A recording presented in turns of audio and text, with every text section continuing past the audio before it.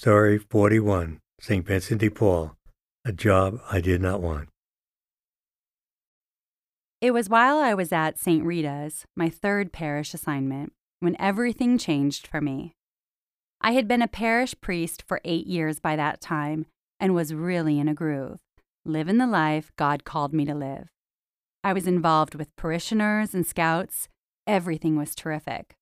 I had no intention of ever doing anything different. Yet I'd soon discover God had another call on my life.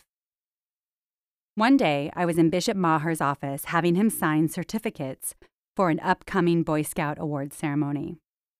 We had some scout leaders earning the Bronze Pelican Award and St. George Award, and the bishop personally signed each award certificate. As I sat across from him at his desk, watching him sign the certificates, he paused, looked up, and said, "I'm naming you the head of St. Vincent de Paul tomorrow." Just like that, out of the blue. I was stunned. That meant he was taking me out of parish life and changing everything for me. I was not happy about it at all. To me, being a parish priest is the best life. It's what I envisioned priesthood would be for me from the moment I knew I was meant to be a priest.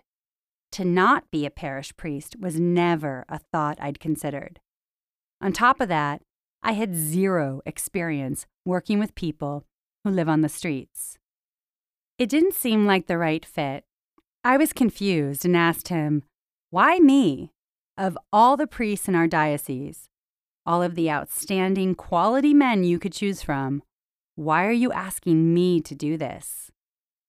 He looked me straight in the eye and replied, "I asked a bunch of priests who they thought the biggest wheeler and dealer hustler was in our diocese, and your name was the only name on the list." I told him I didn't want the job. I was not interested in being taken out of parish life. Now, it's important to point out how assignments worked at that time. When the bishop told us he was giving us a new assignment, we were allowed to turn down his first assignment. But we had to take the second option, no questions asked. Remember, obedience to Bishop Maher was one of the things I vowed to do when I was ordained. After telling him I didn't want the job at St. Vincent de Paul, Bishop Maher told me there was only one parish available for a new priest assignment, and that was in Needles, California, a small city way out in the desert that's best known for logging the hottest temperatures in the state. After presenting option number 2 to me, the desert assignment, he grinned and asked, "Are you sure you want to turn me down for St. Vincent de Paul?" Bishop Maher had me up against a wall. I didn't want to be in the desert. I liked living in San Diego. At that point, it wasn't a hard decision to make. I agreed to take over St. Vincent de Paul. As intended, the next day Bishop Maher announced I was assigned to take over St. Vincent de Paul for Monsignor Topping, who had resigned and retired for health reasons. The transition started right away. I no longer had parish duties, yet I'd remain living in St. Rita's Rectory as it was my home base. It would remain that way for about 20 years until I moved into the house I still live in on 16th Street, which is situated in the center of most of the buildings that are now known as Father Joe's villages. In taking over St. Vincent de Paul, Bishop Maher had one main project for me to do.